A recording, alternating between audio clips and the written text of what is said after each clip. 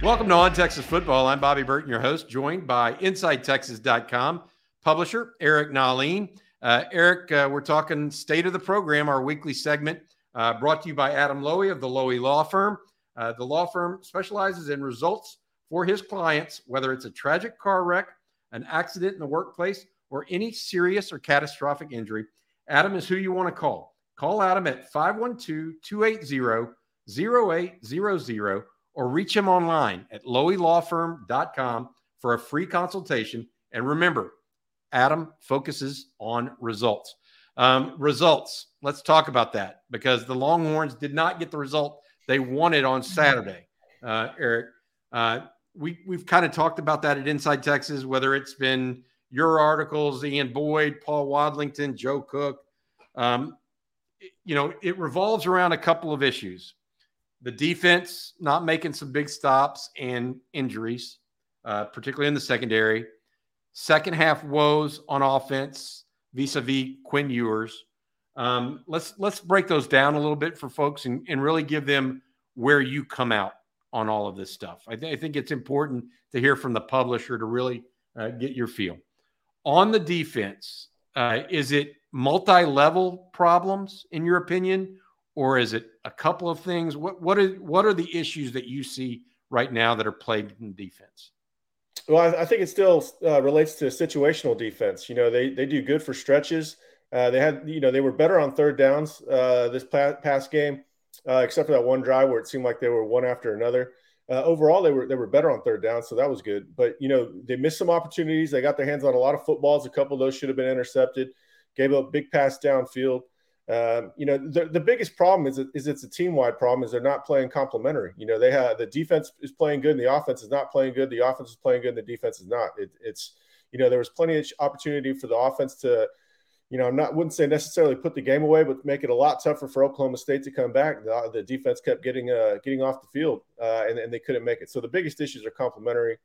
Guys aren't making plays. And I don't know if that's experience. There's obviously a lot of confusion. More confusion than we've seen at times. The corners actually got beat for the first time all season deep. It's just players not making plays. I felt like the coaches, I was kind of hard on the coaches after the Texas Tech game. I feel like this was more of an issue of the players' execution. Question about the corners and the secondary. I want to ask about the secondary as a whole too, but put that in check a minute for the corners. Texas is getting called for a lot of pass interference calls that other teams aren't at this point. Yeah, by the letter of the law, you can make those calls, pretty frequently, but the balls and strikes are not being called evenly, and it's, they're not the Astros. They can't overcome those balls going in the favors of the Yankees. They're not good enough to overcome those yet. So they did have some unfortunate calls. A lot of those penalties were, motion penalties. They were their own fault, pre-snap penalties, but the ones that were more arbitrary and subjective seem to always go against Texas, so there's no way to explain that other than, it's a pretty common theme. I try to say it without bitching about the referees too much and blaming them. You've seen a lot of bad calls earlier in the day. Syracuse got screwed versus Clemson. I don't think Texas got screwed as bad as Clemson or as Syracuse did. So Texas has to make their own breaks. But yeah, that's part of being a UT fan is you're going to have to deal with that. What amounts to often lopsided refereeing. As it relates to that, I have a theory here, and I want to hear your thoughts on it. I believe that coaches that have been in the league a long time, like Mike Gundy, get some favored calls over time if they have good relationships with those officials. It's almost subconscious, right? I mean, he's been around, 17, 18 years at Oklahoma State. Those same officials, they know Steve Sarkisian maybe for 2 years and have only seen him 4 or 5 times at most. Right. Yeah, well, I'm not sure that Sark knows how to work the officials yet. So that might not even be a relationship thing. But last week, the week before, Sonny Dykes was going off on the officials for long stretches, and then he finally started getting some calls against the same Oklahoma State team we saw. They were substituting very fast, and TCU was not having the same amount of time to get off the field. And we saw Texas get a penalty that way. Sark should have talked to the officials before that game and said, hey, look, I saw last week what they were doing. They were getting away with a bunch of nonsense. Let's just call it even. I don't know. Maybe he did. It didn't necessarily work. But I think Sark could probably work on the officials a little harder. Maybe it goes against his personality to a degree. He's not the most fired up guy, most passionate guy. I don't mean that in a bad way. I think a lot of times if he was, if they were making great calls late, we would laud him for his cool, calm demeanor. So I don't really want to harp on him that much, but I do think that he could probably work the officials a little harder. Yeah, he definitely is more cerebral, I think is a way to put it, right? Yep. Question for you now. Let's talk about the secondary, because I think that true that they probably put pretty good pressure on Spencer Sanders on Saturday.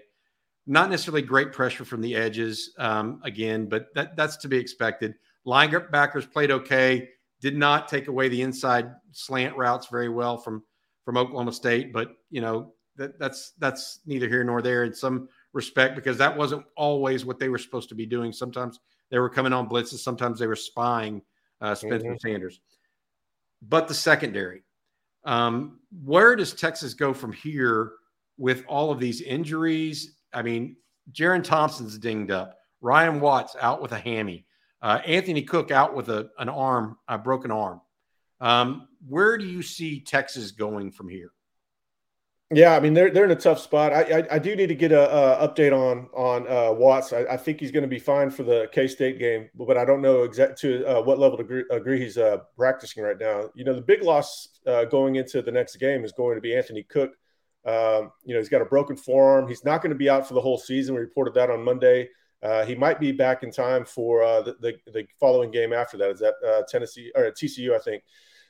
So that's good news. But they got to figure out something for the K-State game. And, it's not a position where, like offensive line, where it's easy to just go next man up and you reshuffle because, safety and corner require, quite a bit different level of understanding, athleticism. So it's not necessarily plug and play to play your next best guy. They could, however, look at moving Barron around, maybe even playing him at safety or going getting Gilbo out there and putting Barron back there. They do have to figure out what to do with Keaton Crawford and Michael Taft. I don't think that's the proper answer. The saving grace might be that K-State is not the greatest passing offense, and I know people will say, well, Texas makes everybody look like the greatest passing offense, but Adrian Martinez is not a nearly capable quarterback passing the ball as Spencer Sanders is. The bigger concern with him will be running the ball. They'll miss Cook. They're going to miss Cook because he's been pretty assignment sound back there. He's physical play in the run force. That's how he broke his forearm in the first place. I think it happened a couple plays after that near targeting call, which I don't know how near it was. He flew straight over the guy. But yeah, they're going to have some issues at the secondary, but luckily they should get Cook back in time for the following game. Yeah, I think you make a good point. So your idea is get the best five out there, not just get five out there. It's not just replace the safety with an existing safety necessarily. If you can move Jahdae Barron around and somehow get a better matchup otherwise, right? If Barron is up to it. So we have to hear, we'll have to check this week and see if they're looking at that. Crawford and Taft are struggling for different reasons, and I don't think they're going to be the best guy, the best option. I could be wrong. Maybe one of those guys starts, maybe Crawford, but they better have a backup plan in case that doesn't work, because I expect those guys to get picked on. Those coaches, Kleiman's going to see the same mistakes that we've been seeing the last couple of weeks. Crawford just seems a little bit, it's moving too fast for him out there. And the faster it moves, the slower they move physically. And, we're seeing him kind of stuck in mud at times and taking bad angles. Taft is taking some bad angles. Taft at least knows what to do, but he's not always getting there. Yeah, what K-State does from a passing perspective is not sophisticated, to your point, right? Yeah. And that is where I think Keaton Crawford struggles more. Right. He's better coming downhill than he is trying to backpedal and figure it all out. So I kind of wonder if for K-State, he's not the best answer. But for a passing team like TCU, it might be somebody else. Yeah. They're going to have, hopefully Cook is back for that TCU game. I think they'll be able to wrap his forearm and get him back out there. That's going to be the best case scenario. That they've got to figure something out. They do catch a break with K-State being the next game up. I know it's a tough road game. But stylistically, it should not put the secondary in nearly as much limbo as some of these other teams. Yep, and Texas does have a good interior that can maybe help thwart some of their run game, which is what everybody worries about when you go to K-State, because not only is Adrian Martinez very good, but Deuce Vaughn has the ability to be a game breaker at any point in time. So that's the defense that we talked about. The other thing that I think everybody would point to from Saturday, Eric, is the second half woes on offense. We've seen it before. Was it all Quinn Ewers? Was it some of it on Steve Sarkisian play calling? Was some of it on Oklahoma State playing a better brand of defense? Was it all of the above? Yeah, I mean, it was all the above. I'd never blame one single player for it. You know, Quinn had his struggles. The struggles were known in the first half. So it's the coach's job to figure out how to work around those struggles. And I think Sark could have done a couple different things that he chose not to. A big issue, obviously, was Oklahoma State started defending the counter much better. And once they did that, I don't think Texas had a great answer for it. Seeking the truth never gets old. Introducing June's Journey, the free-to-play mobile game that will immerse you in a thrilling murder mystery. Join June Parker as she uncovers hidden objects and clues to solve her sister's death in a beautifully illustrated world set in the Roaring '20s. With new chapters added every week, the excitement never ends. Download June's Journey now on your Android or iOS device, or play on PC through Facebook Games. You know that you have to expect that they're going to stop what you're doing, what's wrecking them and controlling the game, and then you have, once you figure that out, what's the counter off of that? You better have a backup plan, and I don't think they had a very good backup plan. They kept going for they kept playing into Oklahoma State's hands by trying the deep shots. I think it were 4 for 16 to Worthy. Not all of them were deep, but quite a few of them were. Obviously, the conditions were not great. It's quite windy. I think that they should have made a concerted effort to get the ball in a more reliable receiver's hands. I've been harping on the lack of Whittington. Even in games where Whittington's performed well, they should have targeted more, I think. I don't know that Whittington necessarily plays into Sarkisian's quick strike preference, but I think you've got to go to the more reliable people in those conditions. Even Jatavian Sanders, I know he had the tip ball pick. But that's a little bit of hindsight. They should have been throwing to him earlier. We even saw Jaleel Billingsley make a couple good receptions. Maybe go to him. There was space in the middle part of the field. Oklahoma State definitely did a good job of taking away the flat. They were doubling the deep ball, even though it was still there sometimes. But I think the intermediate should have been exploited a lot more. I just don't know why they didn't go to Whittington more often. And I know he had an incomplete pass that's not. Whittington's going to get dinged in the NFL for his catch radius. You've got to hit him on his body, but he's good at creating space underneath or in the middle of the field. They should have made a concerted effort to get him much more involved. What was interesting to me, it seemed to me like Quinn was targeting, and 16 targets is a lot of targets for a single receiver with Xavier Worthy. Especially when it's not working. Yeah, well, here's the issue, though. They line up. They didn't run a lot of two receivers to the same side. And so if you're looking to go to Worthy, because of the pass rush getting there so quickly, sometimes you're not able to turn your head back to the other side where Whittington would be. Right. So literally you're locked onto one receiver before the pass rush gets there. Quinn was hearing footsteps on Saturday. Yeah, well, you've got to put it in his ear. Hey, Whittington's. We're trying to get this play is designed to go to Whittington. You've got to put that in his ear beforehand. It's up to the coach to get his playmakers involved. And Whittington is a playmaker and he's reliable. They needed reliability on Saturday. They were using their two most talented players on offense. Outside of Bijan, but not the most reliable guys given where they are in their development and given how they were trying to hit them. It's just a low percentage offense to begin with. So. Yeah, to me, they need more reliability. To me, Whittington screams reliability. He's been that guy all year long. He's been huge early in games when Texas was getting its footing against Alabama, against UTSA. They really needed a spark, and I think he was the guy to go to. But you're right, that was the most disruptive pass rush we've seen all season. We knew going into the game they could put 4 guys out there that can get upfield. The offensive line did not have the best game in pass pro. And it certainly affected them. I mean, credit to them. Quinn wasn't an ideal situation for Quinn to make plays. That's why I think they should have made it, given him a little bit easier read and gone elsewhere with the ball. It's interesting. You use the term reliability, Eric. The term that Coach Brian Irwin used was run consistency. Like it's one thing, Texas has 2 runs for 50 yards and 30 more for 50 yards. Yeah. Right. Or what, 60 yards, whatever it is. That's what he's looking for too, is that more consistent move the ball. If you're able to do that, it keeps your defense off the field and a little fresher too. Yeah. Well, we've seen Again, that. That's a theme. That's an overlapping theme from last year. Is the offense not making plays? The defense is out there too much, and that's it happened in the Tech game. It's happened in this game. And it happened all last year too.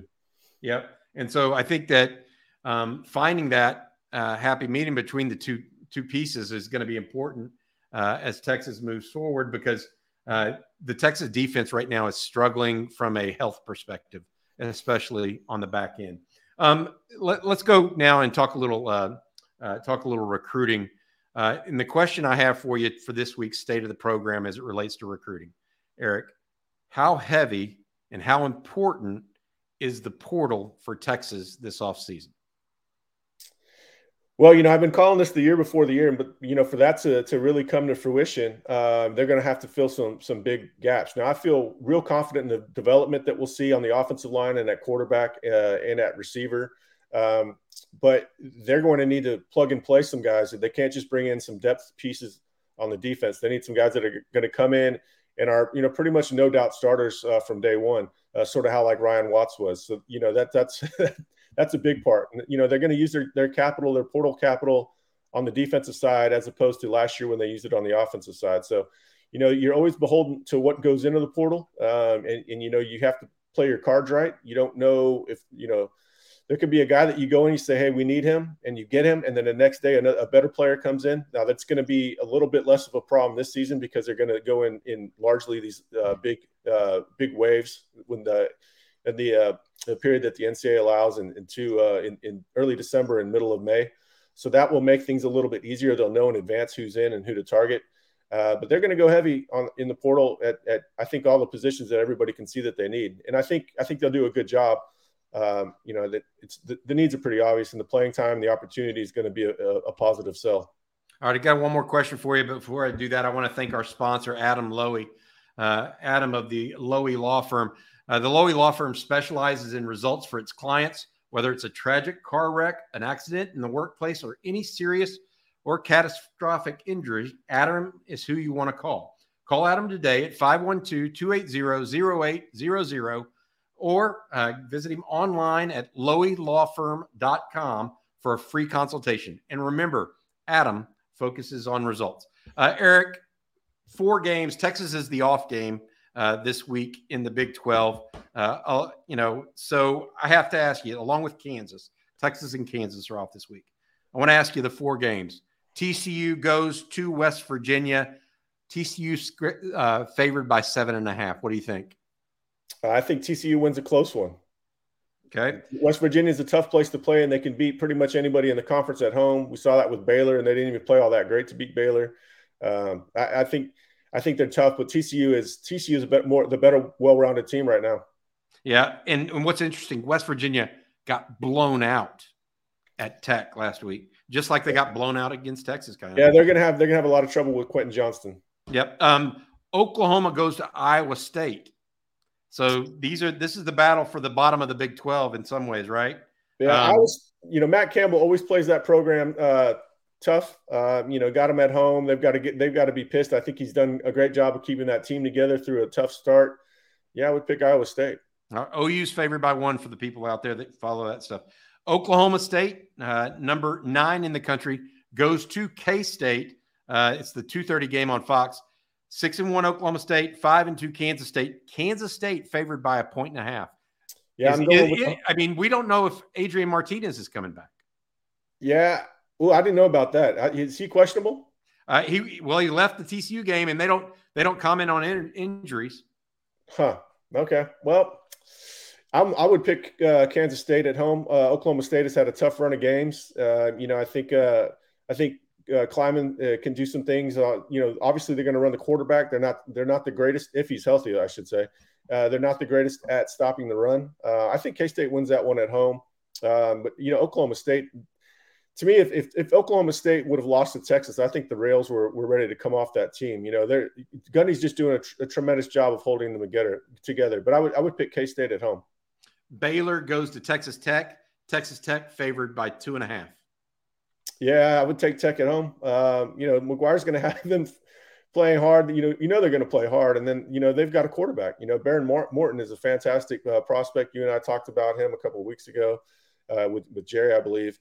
I think Tech is going to be wound up. They're playing good. They're playing pretty consistently. I would go with them at home for sure. All right. That's Eric Nahlin, publisher of InsideTexas.com. Eric, thanks for your time tonight or this morning. Excuse me. We appreciate it. For Eric Nahlin, I'm Bobby Burton, and this has been the State of the Program.